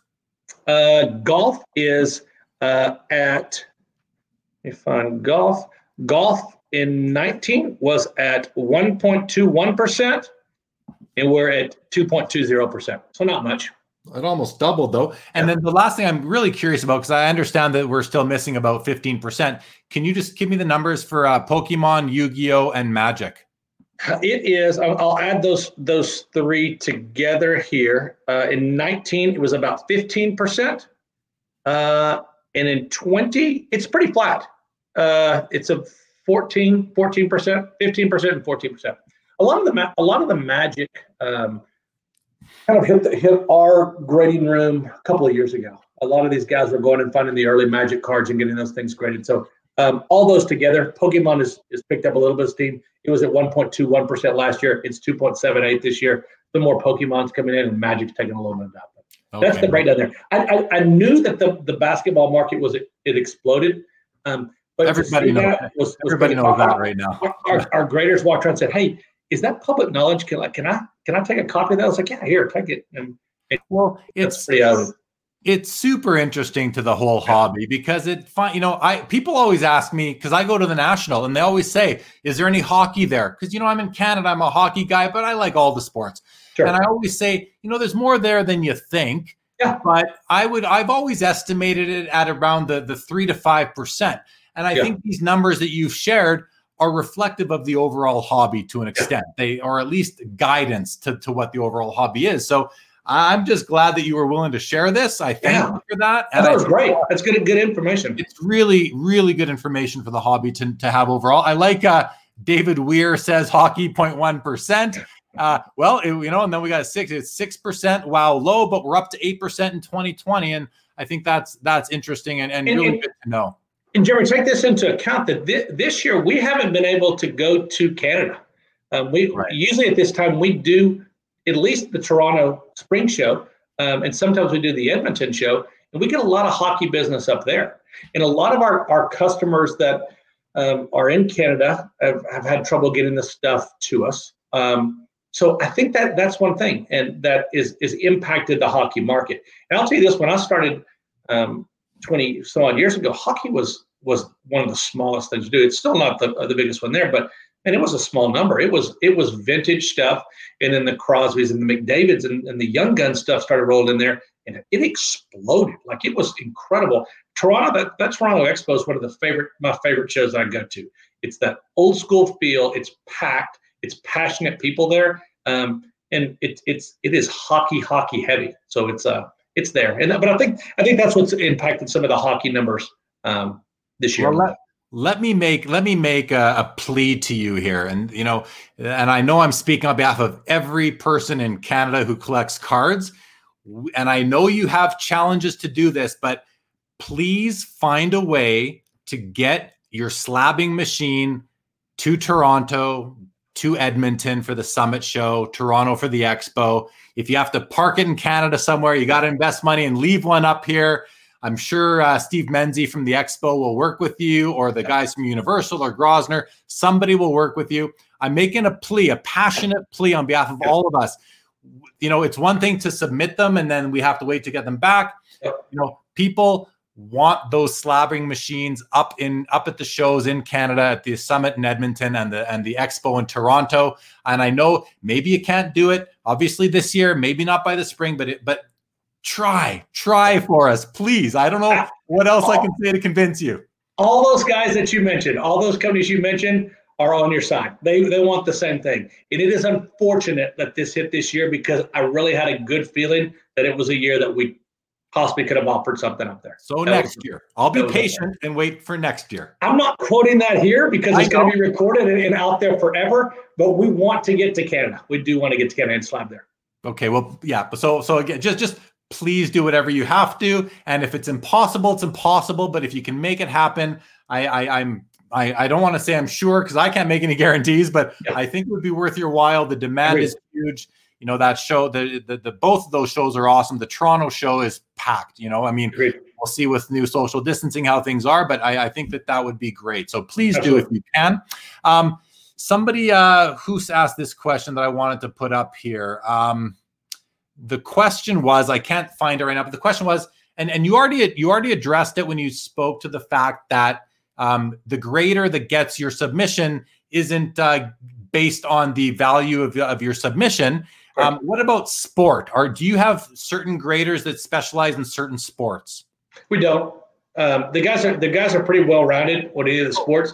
And sorry to jump in. I guess I want to clarify. You also have card identification people who identify the card. Is that different than the person who grades the card? It is. Yeah, they don't do this. It's two separate guys that do that. There's guys that we have in the office that specialize in gaming cards, that they know gaming front and back. They can identify them. They can grade them a little bit better than others. But all of our guys can pretty much are well-rounded on all the cards that they can grade. We've got some vintage specialists in there. If you get some odd, tricky vintage stuff in there, we have a fantastic vintage guy in there that can sit there and identify those cards, can know what they smell like, what they're supposed to look like. So that's there's not just one person that says, I grade all the hockey cards, I grade all the basketball cards. Not at all. Okay, and I kind of pushed that one a little bit because Tim Marin asked the question where he says, I know you said it's a random draw on who grades a card on a given day, but are there graders per sport or era? And then he says this is an assumption he makes. It seems it would be best to keep graders in their wheelhouse or expertise. In my mind, a card is a 2.5 by 3.5 inch piece of cardboard.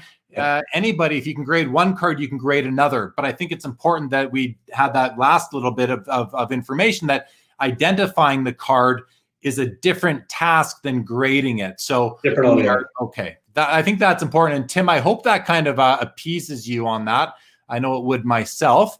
It would be tough on that to have someone that just specializes in hockey, because there may be times that you're sitting around just twiddling your thumbs saying, I need to grade some more stuff. And the basketball guy's like, somebody please help me. Exactly. Okay. Terry wants to say thanks for sharing those numbers and answering all our questions. And thank you, Terry, for thanking Jeremy for that. I appreciate it. Jay Serviamto wants to know, is BVG 10 comparable to BGS 10? Which one is better than a PSA 10? I don't know if you can answer that, but I don't know that I completely understand the question, Jay, but Jeremy, if you have any response, feel free. Well, I'll tell you that BGS 10 is so much better than a PSA 10, and I'm not even biased for that comment. No, BVG 10 is tough. I mean, you're looking at a card that was cut poorly, that was probably not handled the way that it should have been, just depending on the year. But they're out there. You get them closer to the 80s, that you'll have a chance of a 10. You'd have to look at the secondary market. I think in just the feedback that we've got, a BGS 10 is going to demand more than a PSA 10. That's the secondary market feedback, and I think the secondary market would show that. But if you ask which is better, I'm obviously going to say BGS. So there you go. I wouldn't blame you. And I mean, I'm not, from my perception, my observations is that a BGS 10 commands more than a PSA 10, but a PSA 10 commands more than a BGS 9.5. There's all sorts of other videos you guys can all watch out there to see people have opinions. And I'm sure we all have our opinions on how those grades kind of rank against each other and where they stagger or where they don't. Awesome. An anonymous Facebook user makes a nice comment. I'm new to card collecting. I'm all about autograph shows and signings. This COVID shutdown has given me the opportunity to look at cards more. This has been great information. I'm really proud to hear that comment. I don't know if you are a commenter, but thank you for the comment. It just, it makes me proud to be able to present the show, to bring Jeremy to the audience, and of course, to thank Jeremy for making himself available. Gerald, I'll say this just real quick to jump in. I think shows like this, especially during this shutdown, have been a massive impact to the industry. I think you're not able to go face-to-face at a show, but when you can sit in your house and watch these shows, and not just live, if you watch them later or anything like that, you're going to gain a lot of information. I mean, we had to make some adjustments, and we created a Beckett Live show because we couldn't get to customers like we could. And so this type show, where you're getting information like that, man, you're dead on. It's great to hear stuff like that. Yeah. Well, here's another one. Let's keep some positive vibes going, because I am going to hit you with a couple of tough ones soon. Sure. Dunkachino says, Jeremy, that's me, mainly collects hockey. Dunkachino collects football. Two vastly different landscapes, but this content is relevant to the entire hobby. Great show, Jeremy and Mr. Murray. Thank you so much, Dunkachino. Really do appreciate that. Simon says, I'm an international buyer and I only buy graded cards. Costs too much for me to personally grade cards living in Australia. Yeah, I understand that. And, with even with the cost of grading going up, it makes buying an already graded card that much more attractive to a lot of people. But I don't think grading is ever going to slow down the way the market is going. And with just the growth in the hobby in the last, I can say 2 weeks, 2 months, 6 months, a year, it's just going nuts still. And I'll tell you with that, living in Australia, we have a great company there that we work with, Cherry Collectibles, that is in Australia, and reach out to these guys. Same in Canada, Grosvenor, Universal. These guys can help people submit cards. So it may not be as costly as you think if you work through those guys and submit stuff. So ask around if you're in a country and say, do you have anybody in London? Reach out to our team, grading@beckett.com, and we can maybe put you in touch with somebody on sending stuff in through those guys. You know what's funny is that you mentioned Cherry Collectibles in Australia, and I wouldn't know what you were talking about if it wasn't for Instagram, but I'm pretty active on Instagram, and I see those guys on Instagram all the time. These are the most passionate card collectors going. I don't want to say outside of North America, because they might be the most passionate in the world. So I would just reiterate, and I don't know them at all, but I would reiterate what you're saying from their presence online that I've seen. Definitely check those guys. Where are they? In Sydney, Australia? Do you know where they are? I think right out of Sydney. And those are guys, if you want to kind of get a perspective of their market, reaching out to those guys and having their owner Grayson on the show may be a cool thing to hear and see. kind of his thoughts. We had a call with him not long ago, and I said, man, you guys are constantly, I wake up in the morning and you guys are busting wax and doing all this stuff. It's great to see. It is really cool to see. Here's a quick one. Is BCCG still considered part of Beckett Grading? Great question. We actually stopped offering BCCG to the general public. Originally, when that was created, it was sort of to be a shop at home type product 20 years ago, 15 years ago. Cheap grading service that could get cards in a case, get looked at. But what it's turned into we were looking at the cards the exact same way we were our regular service. And it really wasn't worth it. It turned into something that it shouldn't have been. So we stopped that for the general public, and now it's only available to corporate style deals, large number of cards that are coming in the same way. That's what it was originally intended for. Awesome. It's part of Beckett, but it's not one that we offer to the general public. Okay. Thank you. Thank you, Simon. I hope you're happy with that one. Anonymous user says, amen to getting a slabbing machine to Edmonton. Thanks for putting that out there, Jeremy. Toronto will start a GoFundMe to pay for that slab machine to be here. So, lots of passionate collectors up here want that. Reppin' Rajan says, thanks for all the info, Jeremy's got to get some sleep. I'll have to watch the rest tomorrow. Keep grinding, fellas. Love the show. Thank you, Reppin'. Really appreciate that. It was me, Sean Abergel. Haven't hit the button yet. Go hit the button, Sean. Go hit the button, please. What else do we have here? Here's a question from Evil T. Is there a quota that graders need to meet by the hour, by the shift? How does that work? Yeah, we keep track of that. And it's sort of a way that you can see how your graders are doing, especially your new graders and then your old guys. You'll have some times that you get burned out and you slow down a little bit. You'll have some times that you get a tough order, a vintage order, a magic order, a card that there's a lot of altered stuff that they're catching there, and it'll slow it down. We've got a number that our guys can normally hit in a day, and those guys are really good at it because it impacts their growth in the company as well as they're doing. The fewer the mistakes they're doing, we do keep track of that. So we do have a quota. I won't give that out because it sort of gives a little bit too much away. But yeah, we watch all that stuff. Okay. Jay wants to know why no subgrades on BVG. We originally, if you go back and look, there are vintage cards with subgrades on it. And what we were doing when we originally started grading, it sort of comes in our learning process, is we were giving low subgrades to edges, and the card was cut that way. And it wasn't fair. The card was a beautiful card, and if you look at it, it's a mint card, but the edge was a 7. And it's like, it's not really fair. So we got rid of the subgrades so we could then go to an overall eye appeal of the card and say, this thing's a mint card. This is a beautiful card, and we don't want natural edges that are normally chipped up and stuff like that to take away from it. So that's why we went away from that. It was a huge bump to our vintage business when we did that, because no one was sending us vintage cards. It's interesting because, I said earlier on the show when we talked about factory imperfections on modern cards that I said, if every card comes out with let's say a dimple, well, then none of them should get a 10 on surface, in my opinion. However, I feel somewhat differently, and I have to think about this, how I reconcile this in my own head when it comes to it's so typical with the biggest, most important hockey card there is, the Wayne Gretzky O-Pee-Chee rookie.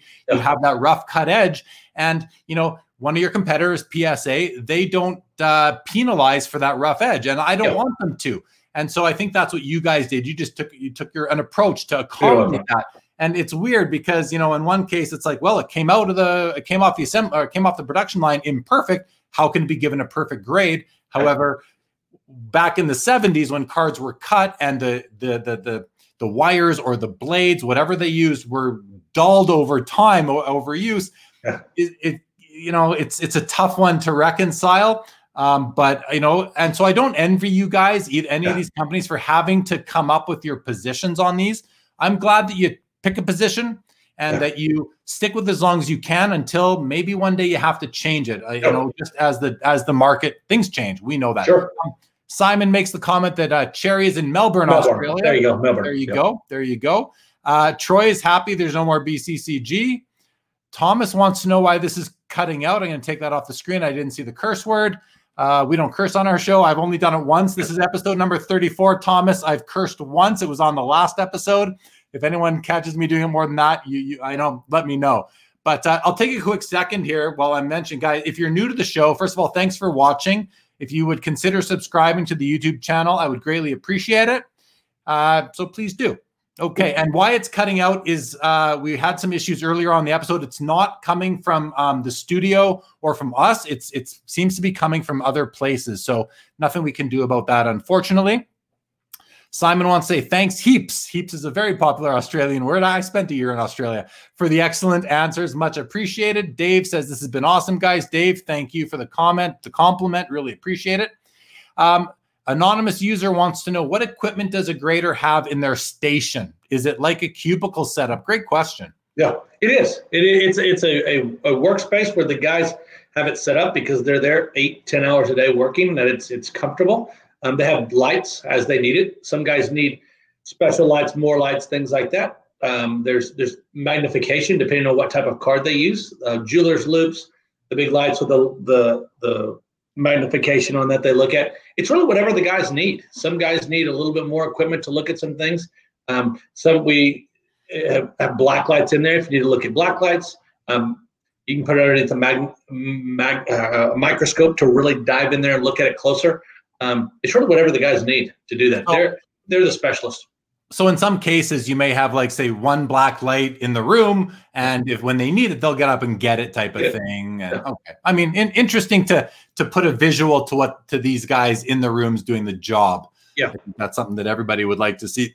I was fortunate enough in 2009 to get a tour of one of your competitors' offices and got to see the grading room, so I can actually have a mental image of what this can look like, and I think that's neat.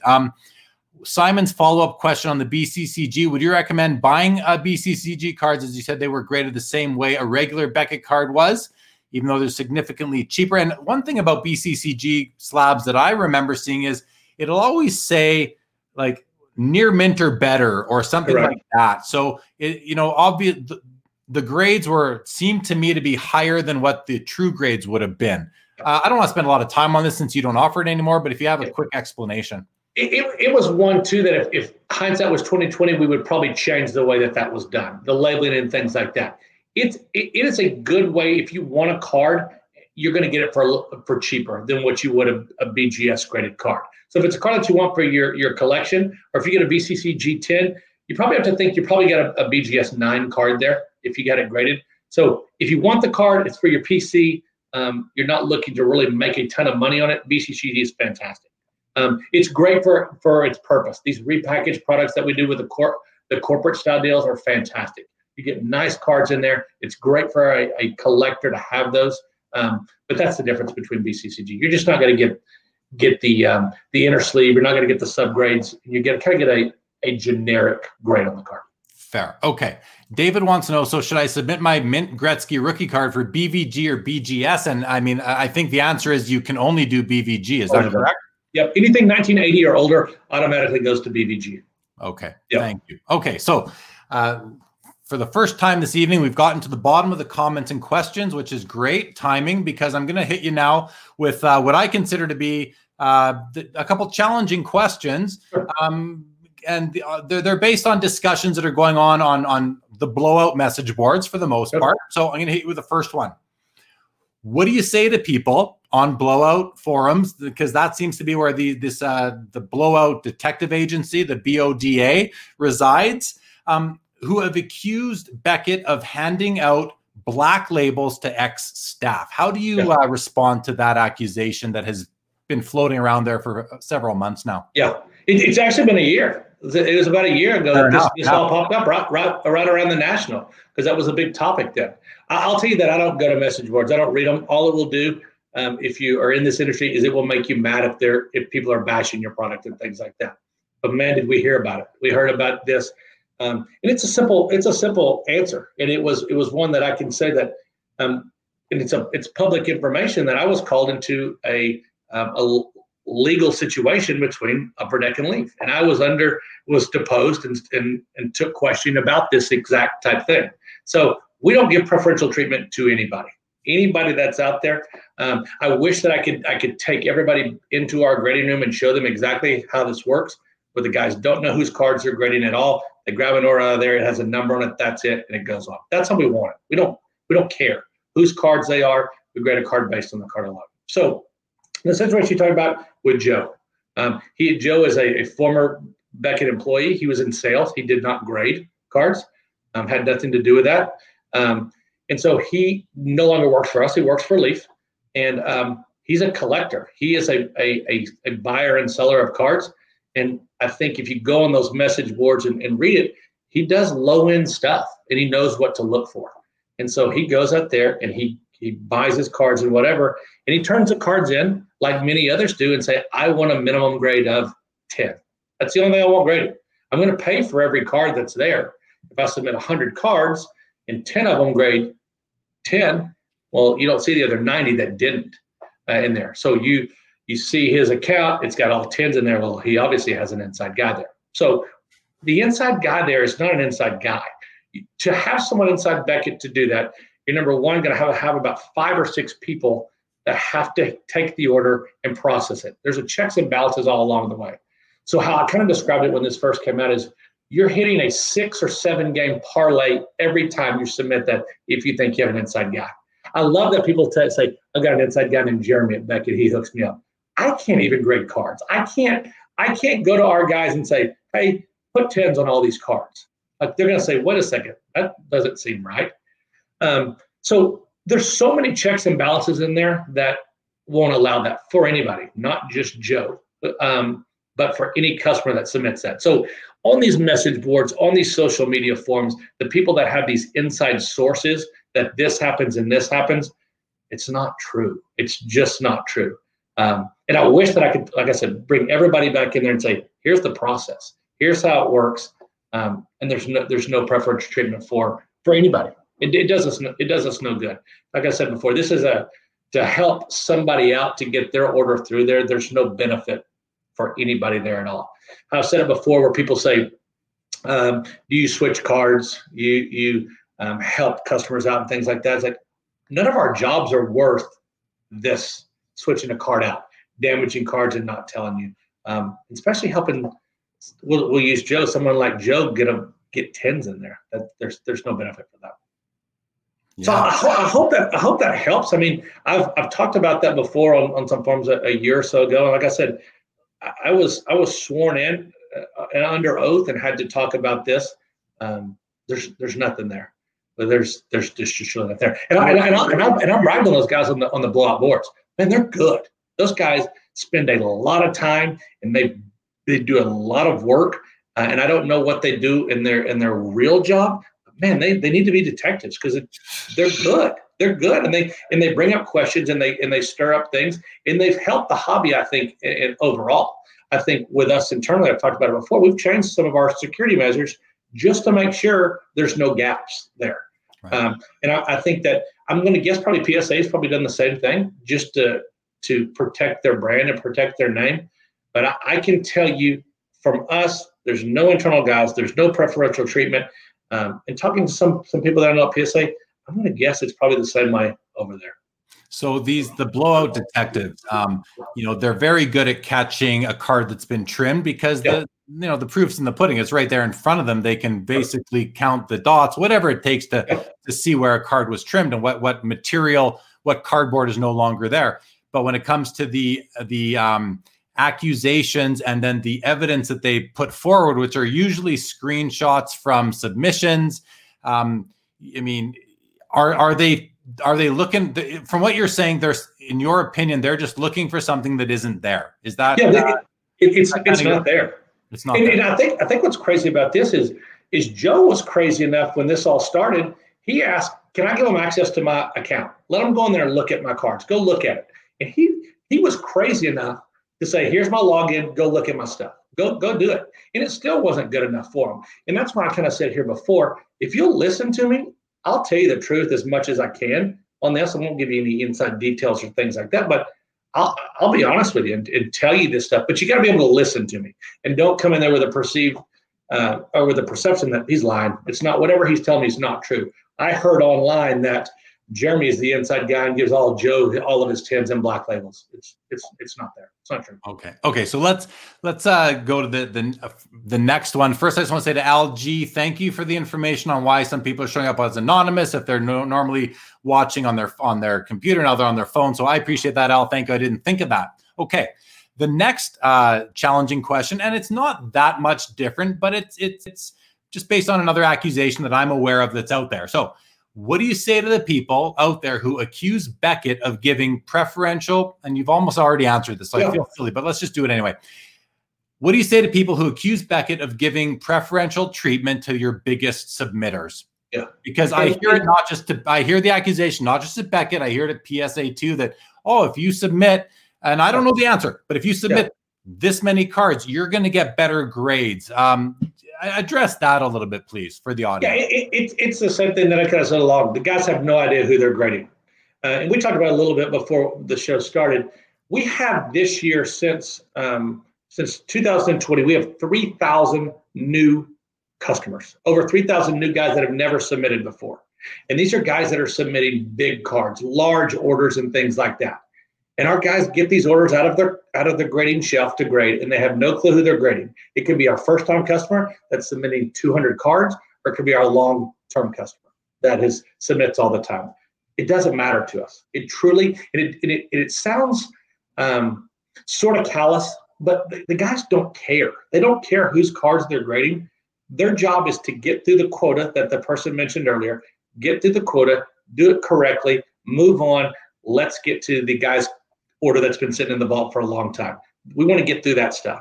And so to worry, say, I'm going to make sure that I get the big customer here, get his stuff graded higher so he gets it out. There's no benefit for that. There's no way it can happen. The graders have no idea whose cards are graded. Okay, man. Well, thank you for addressing that. Yeah, of course.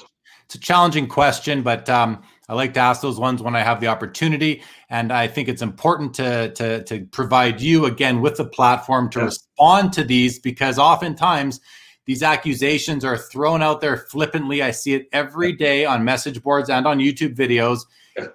Accusations coming from people who just don't have all the information. So, and I'm not faulting them. It's not always faulting them for that. But it's important that you get a voice as well. And I think this is a great platform for that. So thank you for doing that. A couple of random questions now coming in that I think are interesting. Terry says, could you video the whole process and share it? It would be neat to see, but I understand if it's confidential. Thoughts on that? Yeah, it's something that we've talked about. And we've done some pictures along the way.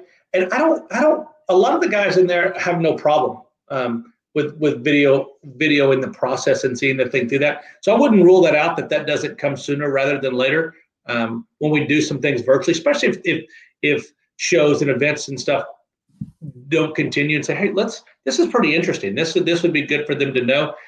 A lot of people may be underwhelmed with it and say, man, it's really kind of boring now that you're looking at it. You're looking at it and you move it on and then this and that. I tell people say, can I come out the office and take a look? It's like, I mean, you can, but you're not going to get into the grading room where all the good stuff is, and the rest of it is just office. So it could be that, but I wouldn't rule it out that we eventually show a video of the process how it goes. That'd be really cool. I look forward to seeing that myself for sure. Jay wants to know, what are your thoughts on the Star 8485 basketball cards? PSA doesn't grade them, but BGS does. Thoughts on your position on those cards? It was that Star set was one that we said no to for a long time, and we went out and we got some really trusted guys that we brought in as consultants and learned more about Star cards. Star cards are, man, they're brutal, and it's amazing how many of these rare cards will pop up all the time with blank backs, or Michael Jordan with this back and things like that. And sometimes some Star cards will say, we can't do these. These are, I don't know if these were printed yesterday in your basement or if they were actually printed in 84, 85. It's an amazing card. When I collected back in the late 80s, early 90s, I wanted Star basketball cards so bad, and I could not find them anywhere. They were so rare. And now you see a lot of them. But I'm glad we do them. They're a tough card to grade, but they're a cool, unique card. And it's kind of an advantage that we have right now over PSA is that we do have the expertise on staff to grade those cards. Okay, thank you for that, Jay. I hope that satisfies. Jamie wants to know, what are your thoughts on wiping down a card that may have a small light scratch on it prior to submission? You have to do it. I mean, it benefits you to do that. And a lot of people talk about if wiping down a card or pushing down a corner that may be sticking up or cleaning up the card a little bit, is it altering the card? We don't really think it is, because all you're doing is removing an imperfection that probably shouldn't be there. It could have been touched. It could have been manhandled in the pack or something like that. So clean a card up for sure if you can. We'll do our best to do that when a card comes in. We're not going to scrub a card by any means, but on some of the Prism cards, you can wipe it down with a cloth and the dust and stuff will come out. We do our best to do that, but if there's an imperfection on there, try to clean it up before. And then if it's an imperfection that is you can see clearly with your eye, you may not send it in because it's gonna really hurt the grade. It may be best to keep that card. I tell people that, especially new guys, you had some new guys on here earlier, take your stack of cards, look them with the naked eye, weed out the cards that have flaws on it. Then go back through with some magnification and weed it out more. You'll save yourself a lot of time, a lot of money, and a lot of heartache when you get those cards back and you've weeded out so many of them. Will you guys wipe off a fingerprint if the grader sees it on the card? We can, yeah, we do. It's one of those things that we won't scrub it, but if it easily can be wiped off, we'll do that. We'll do our best to do that because we want the grade as high as possible. I mean, if a card grades out well, it helps the customers to submit more cards and to be happy and to promote the business and things like that. I think it's a nice added touch myself. Yeah. that you will do that.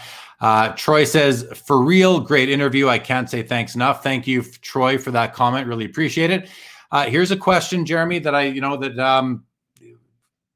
I'll just put it on the board. Nothing special about it. What's the process from receiving the card until it leaves the Beckett facility? Just curious how many times the card exchanges hands. Can you take us through receiving to shipping?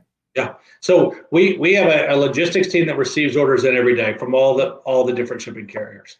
The packages are open in a secure room, monitored with a staff that we have in there. And those guys that go through, they open the submissions, they check if the submission form matches up to the number of cards, and it goes into an individual bin, separated at that point. At that point, it goes in the vault and waits till it goes invoicing. The cards are identified, then graded, and they're always separated. There's steps along the way. If for somehow there's a card missing from one step to another, you stop, you figure out, hey, what's going on here? Oh, it's stuck to the back of this card. It's all good.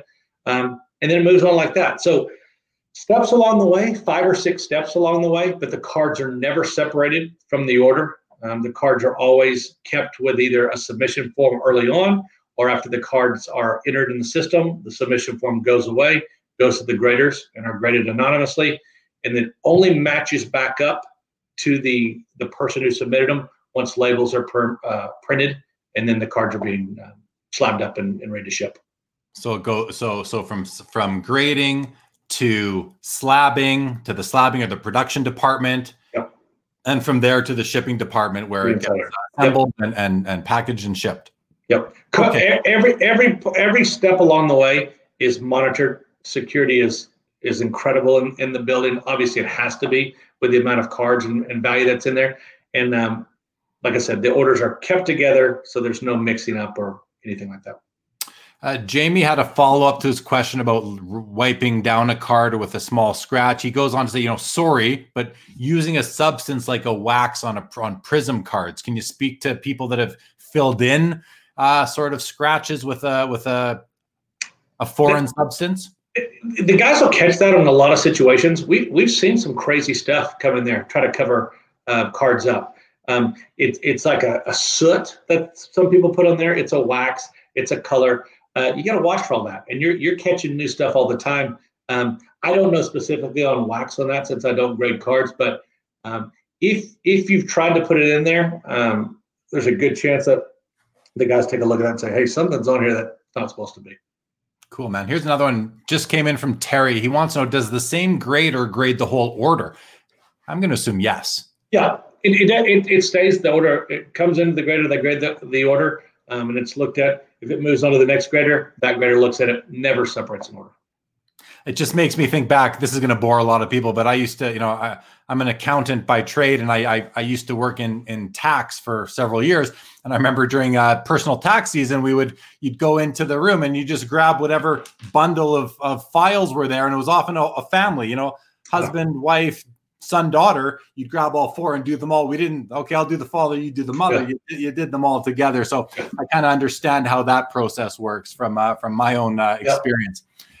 Okay, man. Well, listen, we have covered off, I think, everything that I had on I'm just looking at my notes right now. I think we had, everything. We've covered everything that I had out there. One thing I just saw, your fees are based on turnaround times, whereas some other companies charge based on the value assigned to the card. Why don't you switch? Not that I'm asking you to. Yeah. People have asked that, especially as we've changed our service and our prices. Why don't you change that? And it's one of the things when Dr. Beckett set this up. One of the core things that he set up is we're going to have subgrades that differentiate us. We're going to have an inner sleeve that we have on there, and then we're going to charge one price for the card when it's there. It doesn't matter the card that's there. And so I've heard both sides of this. It's great when you get a call from one of the other companies and say, "Hey, you owe us an extra $500." Well, you know that you've got a huge card there, and that's fine if you want to pay that. But it's also nice when you send in a Jordan rookie and it comes back a 9.5, and you've paid now the 2-day service $125, and you say, "This is fantastic. I now have a $40,000 or $50,000 card." And so it's been talked about. I'm kind of in our old school ways where I want to just stick to what's gotten us here, and we just charge based on the number of cards you're submitting and how quick you want it back, and just grade the cards for what it is. And I hope it eventually stays that. I mean, it stays that way because, like I said, that's kind of how we started the business. Awesome, man. Okay. Well, listen, I mean, what usually happens on this show, Jeremy, is that I try to end it and then more questions come in, and I find that, we've been going for an hour 51. My episodes are they're like the longest ones on YouTube. Great. Right? Yeah. When you said it'll be about 2 hours, I was like, I've never done one of these for that long. And it goes fast. I mean, we're at an hour and 50 minutes, and it's really flown by. So it's been great. I appreciate letting me come on here and answer questions, and I hope it's helped people and know, like I said before, I'll talk about a lot of this stuff. It's something that I love. I've loved it for 20 years, and I look forward to another 20 years there, and we're proud of what we built. Okay, well, listen, and thank you for taking the time tonight to come on. Thank you to all the viewers who are watching. Thank you for all your questions and comments. We had some real great interaction tonight with everybody. So some really great questions. I can't think of any more that weren't asked. Thank you for taking the challenging questions and for responding to some of the accusations that have been made out there. Really happy that you gave us the data on how the overall market is split by sport and non-sport. That was really informative. So that might be my favorite takeaway from this personally. Yeah. Here it comes. So Bill says, "Thank you for the candid conversation. Very insightful." And that's what I try to do on the show. So thank you, Bill, for the comment. And Jeremy, I mean, this has been awesome. As the market matures and things move forward and time goes by, and we see you up in Toronto or Edmonton with a slabbing machine. Yeah.